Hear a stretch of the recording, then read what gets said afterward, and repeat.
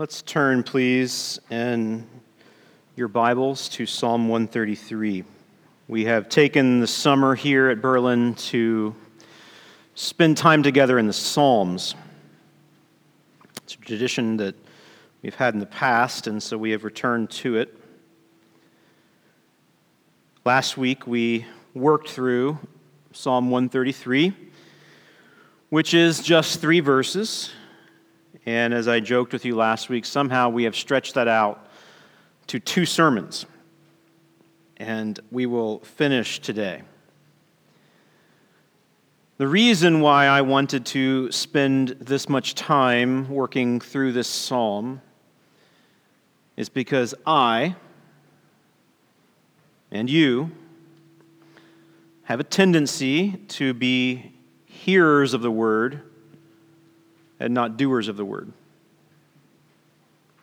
Now that's hard to admit because we always like to put our best foot forward. But even though we are justified, those of us who have received the righteousness of Jesus by faith, we often still struggle to obey God.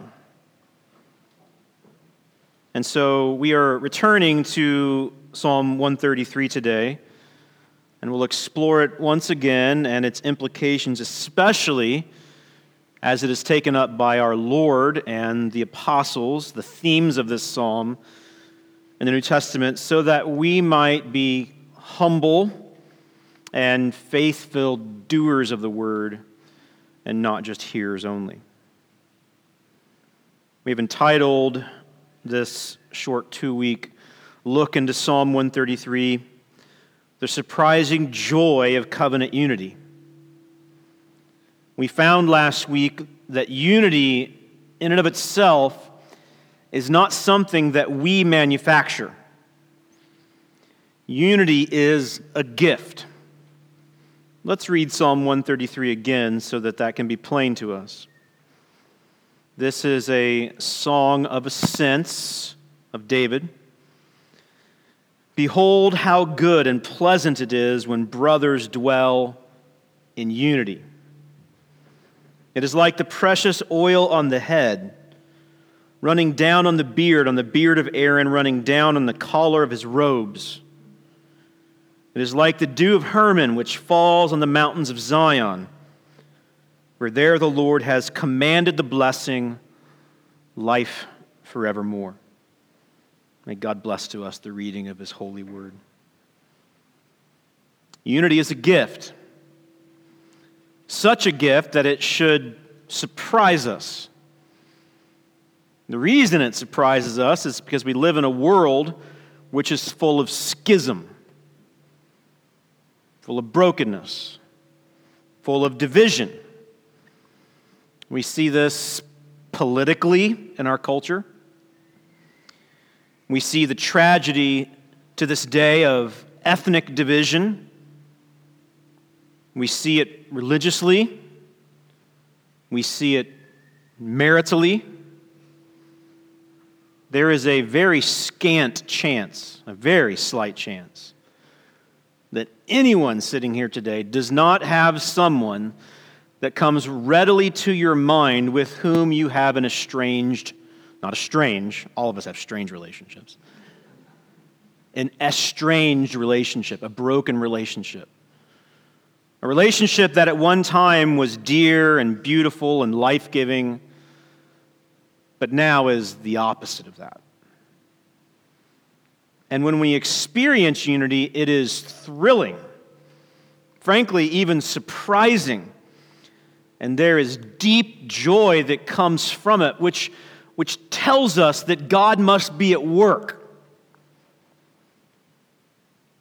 Because though one of the consequences of the fall of humanity was brokenness vertically in our relationship with our Creator, immediately as soon as the fall happens, God tells the first humans that there will be brokenness, division among them as well.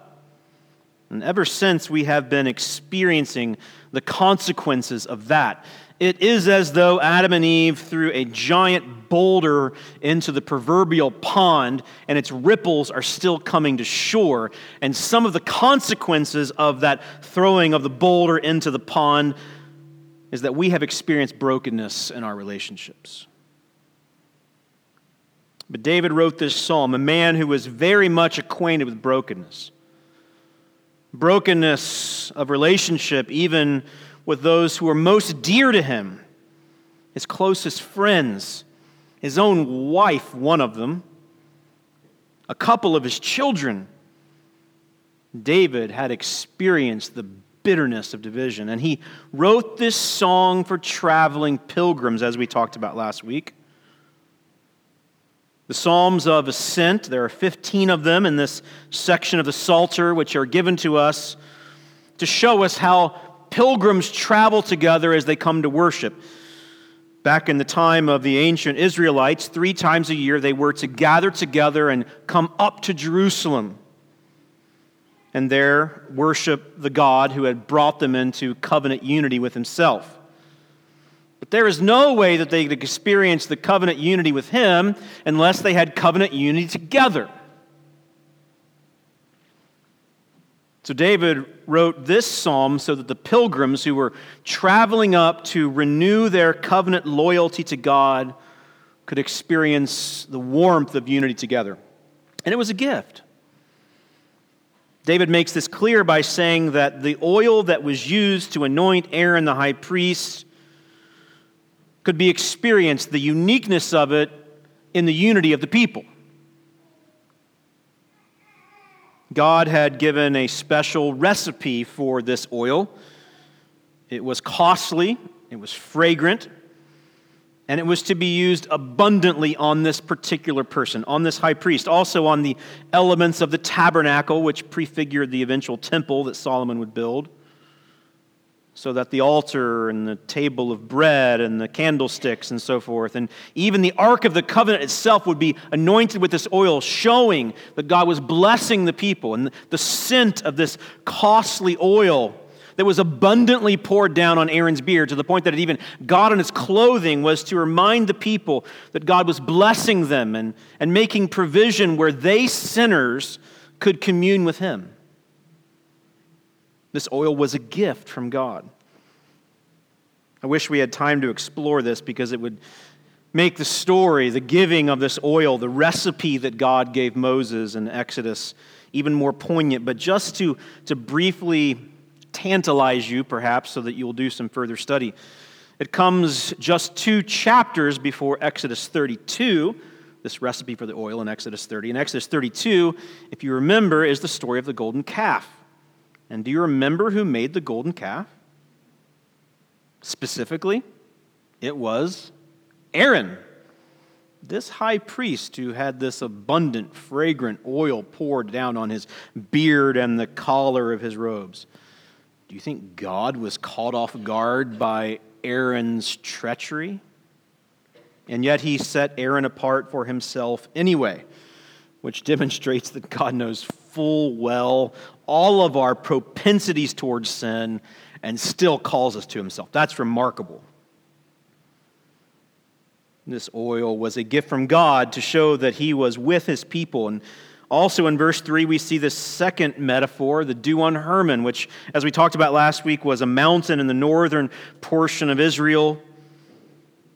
It stands against the common idea you have of what Israel is like as a very arid, dry place. Hermon is a very tall mountain where rains fall nearly continuously, and in the morning the moisture that has fallen on the ground condenses once again in the air and falls as dew, like a cycle of life.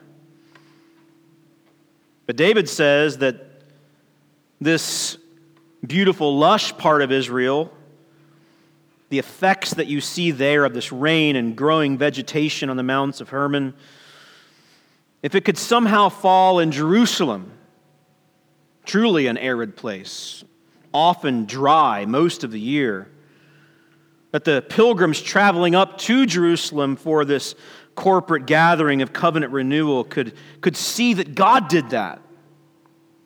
and see it as a gift, for God who made Hermon fruitful could make a place like arid Jerusalem fruitful. It would be a gift from him to do that.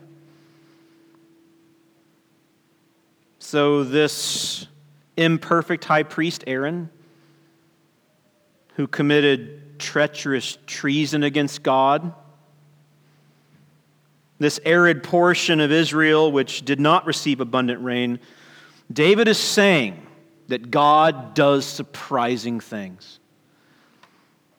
And when we experience unity, it comes down from heaven, like the rains, like dew, like the provision of this gift of the oil. It comes from God. Unity is a gift, forgiving treacherous, treasonous sinners, making abundant, seemingly lifeless places. God does that.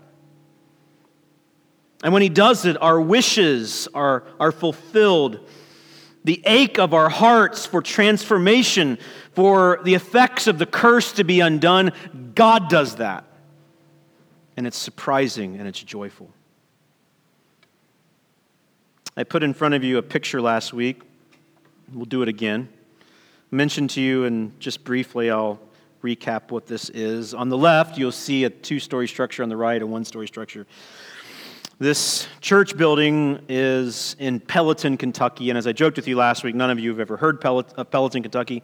My great-grandmother, I think, her last name was Pelly, so this town was named after my ancestors.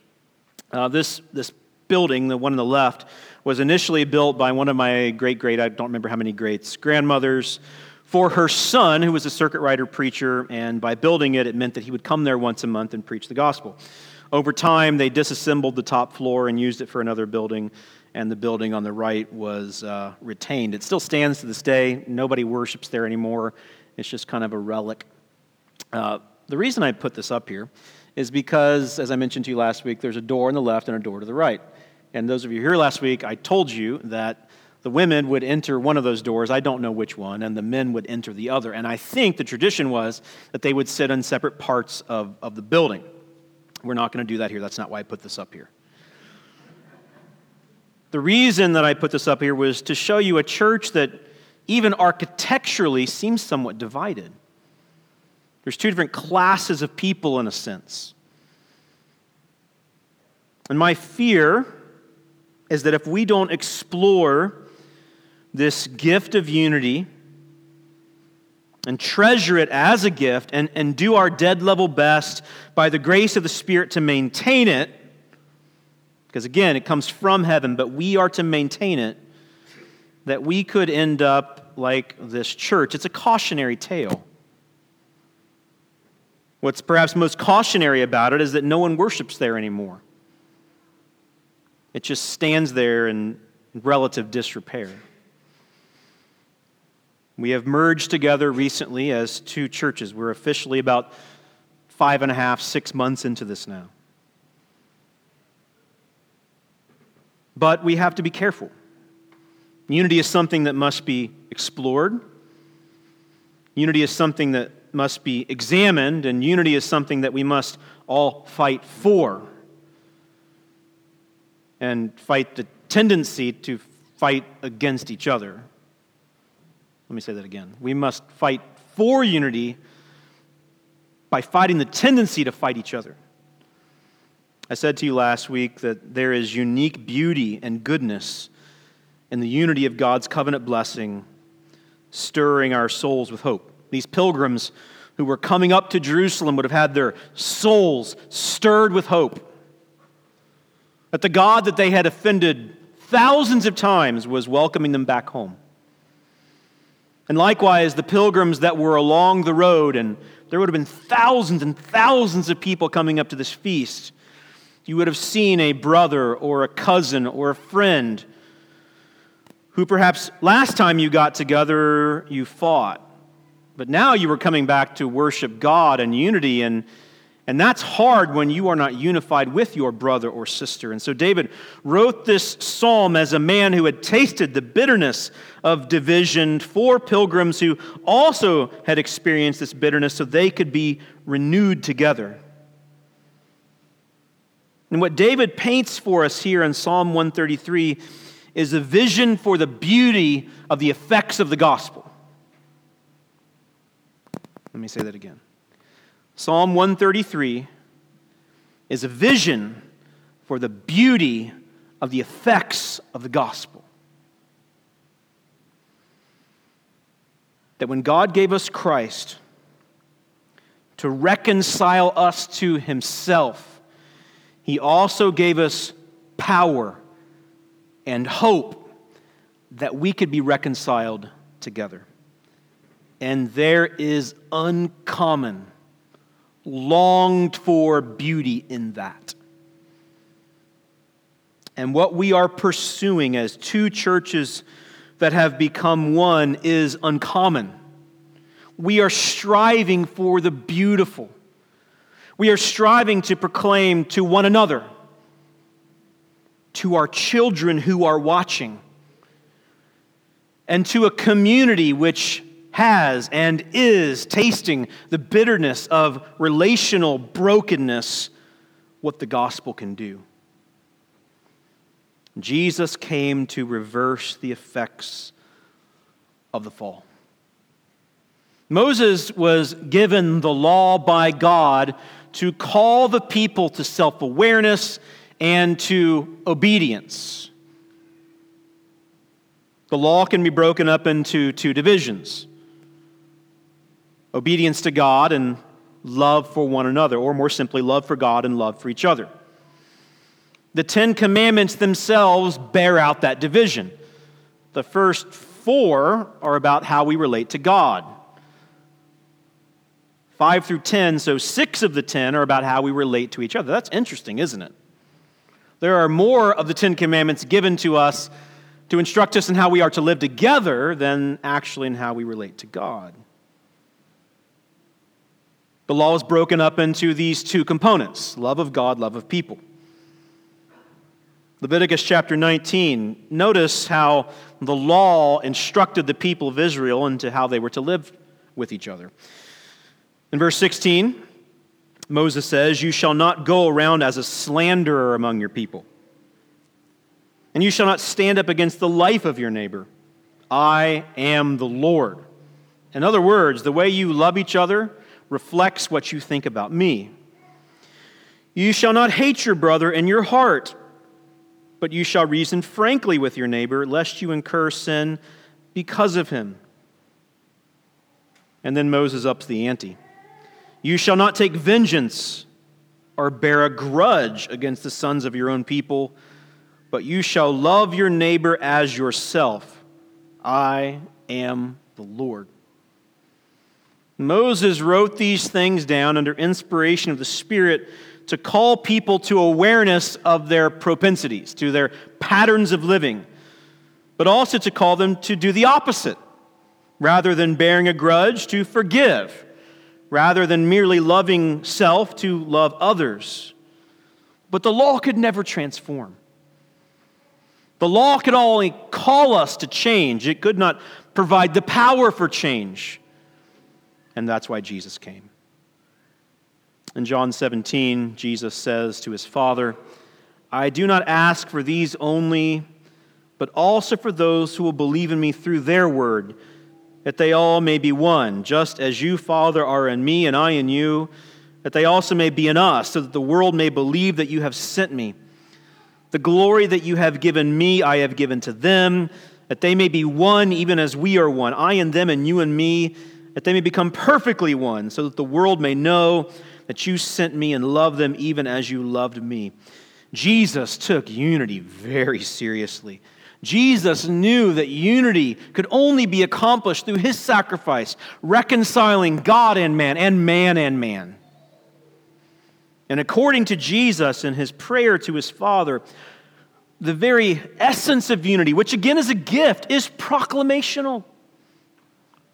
It proclaims to the world the good news that God has broken into our brokenness and is restoring us and making us whole. What Jesus calls his followers to, what he prays that the Father will gift them with, is unity.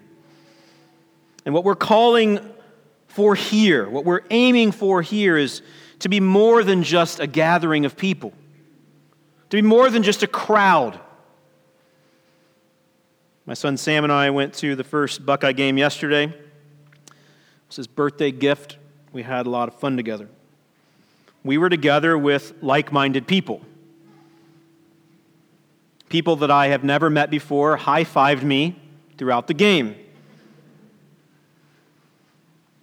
Sam was a little uncomfortable with it at first, but got into the rhythm. We were together with 103,000 fellow attenders and aficionados of the Buckeyes. I will likely never see those same people again. There are a lot of things that we do not have in common. Based upon the amount of alcohol that was imbibed, there are differences in lifestyle. But we had one thing in common yesterday, and that was that we both wanted the Buckeyes to win. Yesterday, I was part of a crowd. I was not part of a community. And we must be careful that we are the same. And like that photo of the old church I showed you just a bit ago, it's possible that we as a merged congregation might just be a crowd. A gathering of people with different ideas, different goals. But Jesus did not come to die to bring together somewhat like-minded people. Jesus died for us to reconcile us to God and to each other, that we might be a covenant community, committed to each other despite how hard it is. The second thing I'd like us to see, and really this is an implication of Psalm 133, is that covenant unity is fragile and elusive. It fleets away. It's fragile, it's elusive. And covenant unity calls us to be gospel fluent and postured graciously toward one another. So it's a gift that comes down from heaven like the oil and like the dew, but we are put in charge of maintaining it. And this is why we're talking about it. For the most part, what I see in our newly merged congregation excites me and encourages me. But I know full well, because I'm a sinner, I'm a justified sinner, I'm new in Christ, but I still do sinful things. I know the propensities of my heart. And yours too. And if we are not aware, vigilant even, about the fragility and elusiveness of unity, it will slip through our hands like water. And so we are exploring it. Let's do so further by looking at Ephesians chapter 2.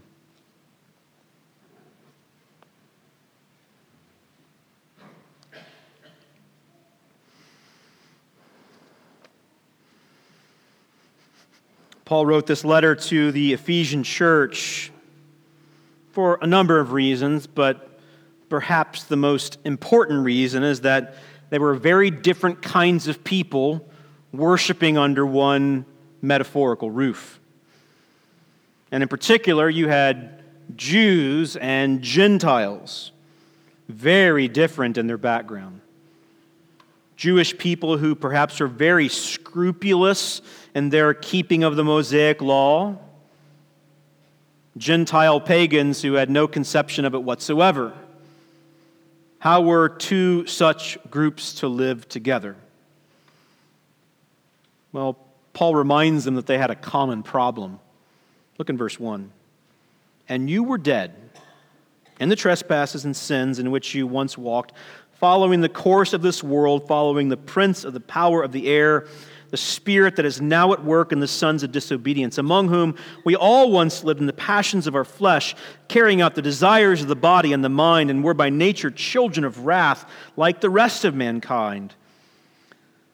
But God, being rich in mercy because of the great love with which He loved us, even when we were dead in our trespasses, made us alive together with Christ. By grace you have been saved, and raised us up with Him, and seated us with Him in the heavenly places in Christ Jesus, so that in the coming ages He might show the immeasurable riches of His grace and kindness toward us in Christ Jesus.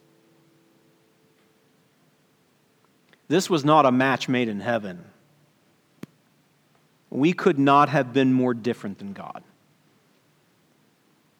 We were children of wrath, sons and daughters of disobedience.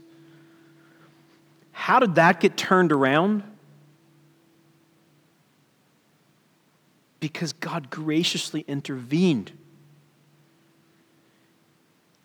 If we don't grasp what Paul is saying here, there's no way that you can understand Ephesians. There's no way you can understand the Scriptures. What's Paul saying here? Paul is saying that God took those that were most unlike him and made them His sons and daughters. That's fascinating. And then he goes on in verse 11 to make his point. Therefore, remember that at one time you Gentiles in the flesh, called the uncircumcision by what is called the circumcision, which is made in the flesh by hands. Remember that you were at that time separated from Christ, alienated from the commonwealth of Israel, and strangers to the covenants of promise, having no hope and without God in the world. But now in Christ Jesus, you who once were far off have been brought near by the blood of Christ. For He, verse 14, Himself is our peace, who has made us both one and has broken down in His flesh the dividing wall of hostility. Paul makes a profound gospel point. If we who were dissimilar from God, not at all deserving of His grace, have been brought together through His Son to be part of His family, even to the point that we are now seated in the heavenly places, which blows my mind and I don't fully understand it, how much more should we common sinners unite together, even those of us who have profound differences? That's his point. Which reminds us a whole lot of marriage, doesn't it? We've talked about this metaphor a lot through these years and recent months, especially in our merger. I married my opposite in every way. I joke that when people see us together, they're like, wow, somehow you convinced her to marry you?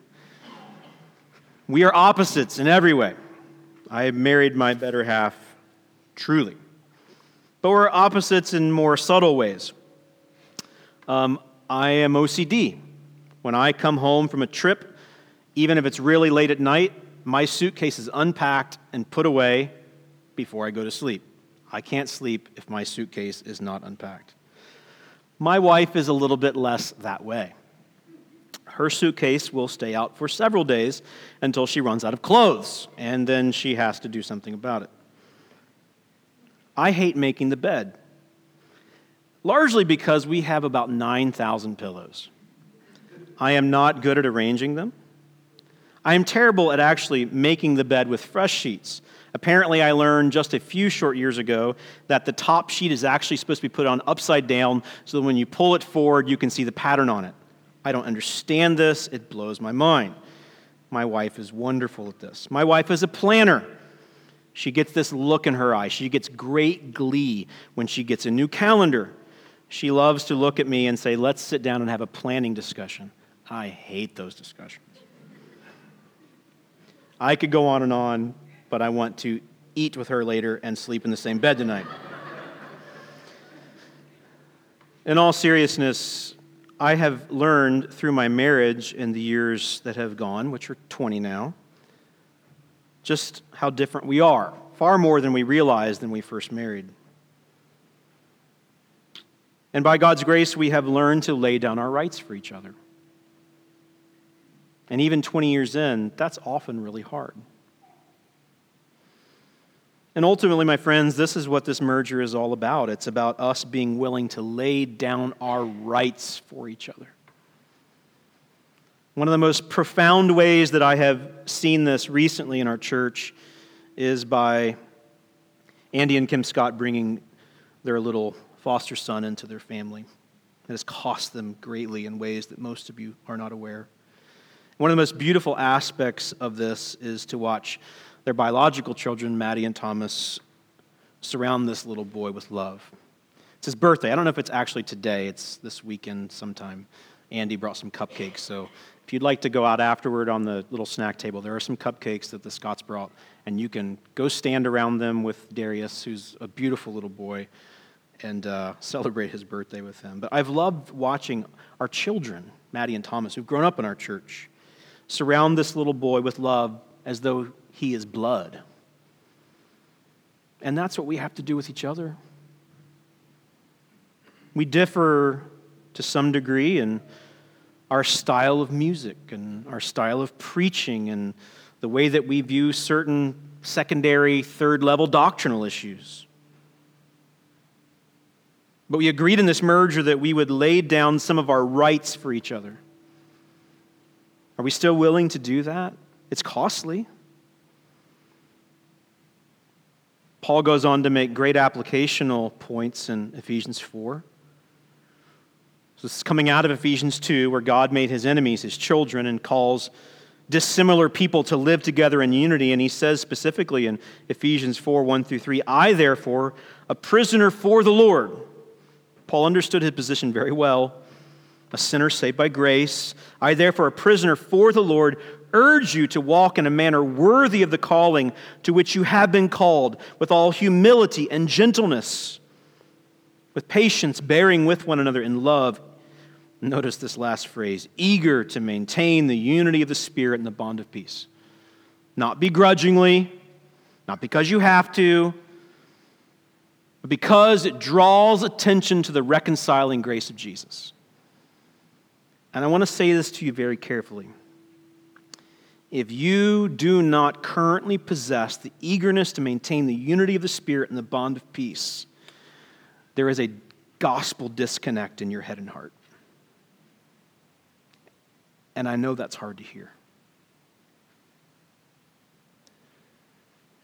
But Jesus came to heal that too. Unity is a gift, but unity is something that we must all fight for. And so I ask you, are you willing to pursue humility? Or conversely, your own agenda? Are you willing to be marked by gentleness? Or conversely, fighting for your rights? Will you be marked by patience? Or rather, clamoring for your own way? Will you bear with each other? Or will you keep score? Will you be willing to be eager to do your dead level best by the grace of the Spirit to maintain unity, even at great personal cost? Or conversely, will you disrupt unity to get your own way? And my friends, this is not just for today or this week. It will be for years to come. For even every marriage begins with a honeymoon, doesn't it? And then the real life together begins.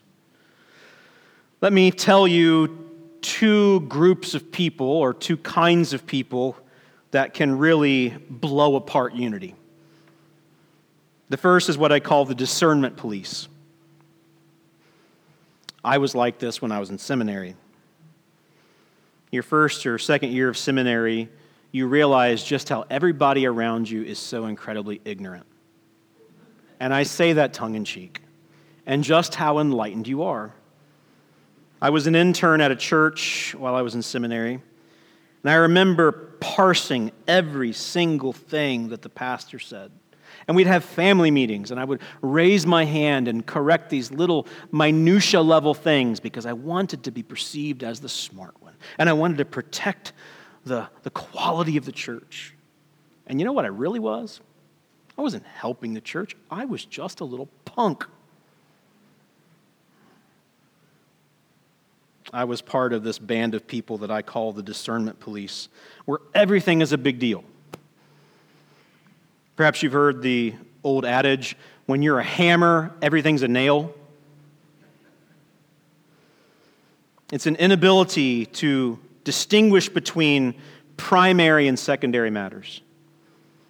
Primary matters like justification by faith alone in Christ alone for the glory of God alone.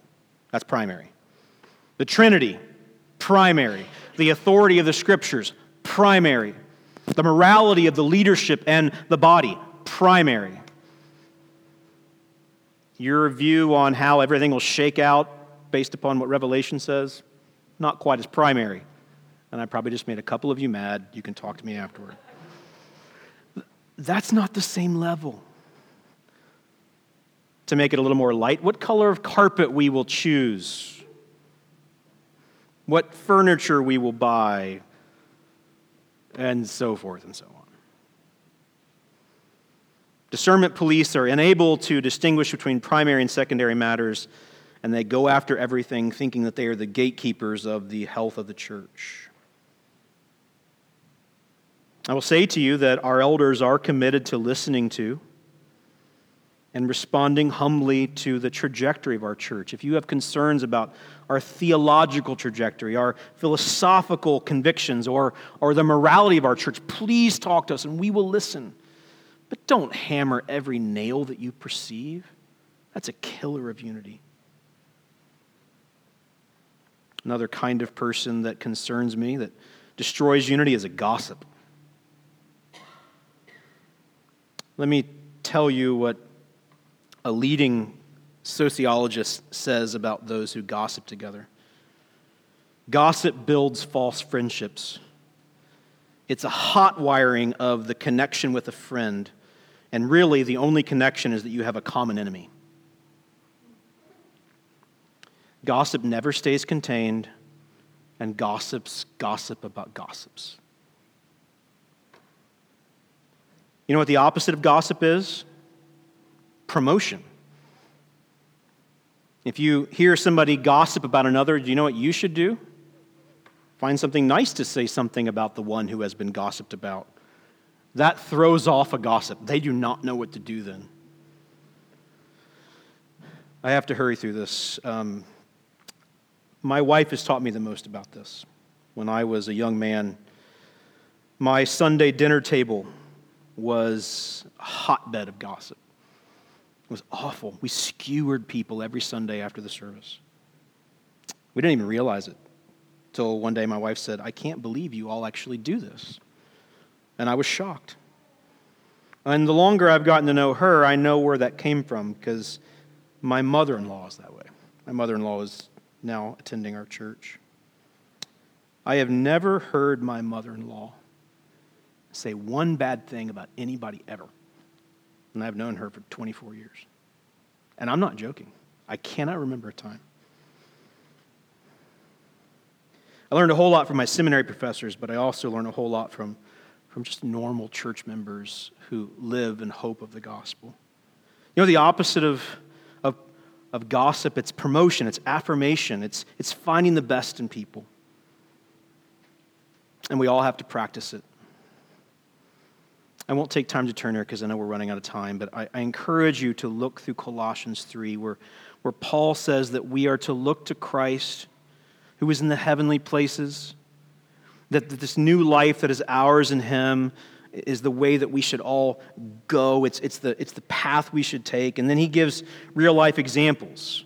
And specifically, he talks about disunity in the church and unity in the church. He calls the people in Colossae to self-awareness, to recognizing former tendencies and calling them to new tendencies. I wish we had more time to explore this, but let me just say that we've already experienced change here. And some of it I know for you has been hard. Change is hard. Change scares people. But let me say to you that the main things that have made Berlin, Berlin, and the main things that made North Point, North Point, now in our newly combined Berlin church, those main things are still the main things. And by God's grace, that will never change. We're going to experience more change in days to come. One of the gifts that God gave North Point through the years was a fund that we could use to eventually buy property and build a building. Well, we don't have to do that anymore. So when we came together, we paid off the mortgage here. We want to use some of that money to pave that back parking lot, which is just gravel and weeds right now. We need to do some updates from an internal point of view to make this a welcoming place for the community. Do you know, researchers who study such things say that people make a decision whether or not they will return to a church 10 minutes after they come through the front doors? That's fascinating. That means before the service ever begins, they know if they're coming back or not. We have work to do in that so that we welcome visitors and we take care of our church family here. Changes will continue to come. We want to do it as carefully as we can with great communication, and we are committed to that, to letting you know. But don't be afraid of change, peripheral change. The main things will remain the main things here. So, let's close. There is unique beauty and goodness in the unity of God's covenant blessing, stirring our souls with hope, and covenant unity is fragile and elusive, calling us to be gospel fluent, deeply aware of the gospel, and postured graciously toward one another. I'm very optimistic. I'm very optimistic about the future of this church. But there are times when we have to come together as a family and say, where could we go if we're not careful? And how may we, by the grace of Jesus Christ, because of what he has called us to, pursue unity, this gift that comes from heaven? The picture will be placed on the screen once again. I don't want to be like this old relic, a monument to the past with division. Let us be a people that are willing to lay down their rights for each other, just like Jesus laid down his rights for us, so that we might love one another and reach this world. Rehearse the gospel and pray for unity. Pray for self-awareness. Pray for your challenging relationships. Rehearse the gospel and repent when necessary, when you have gossiped or slandered. Rehearse the gospel and forgive when someone has offended you. Rehearse the gospel and promote and affirm. Because when we live together in this kind of unity, we draw attention to what Jesus has done for us. And in doing so, he gets glory and we receive uncommon joy. We need it. And this broken and dying world all around us, they need it too. So by the grace of the Spirit and for the glory of Jesus, let us be eager to maintain the unity of the Spirit in the bond of peace. Let's pray. Lord Jesus, now take your word, comforting and challenging, and do all those things necessary in our minds and hearts to change us. And for your glory, Lord Jesus, and for the good of this body and for the good of this community, bind us together, people willing to lay down their rights for the good of one another and for the glory of Jesus. Do this, we pray. We can't do it alone. Accomplish all these things in us. For it is in your name we pray, Jesus. Amen.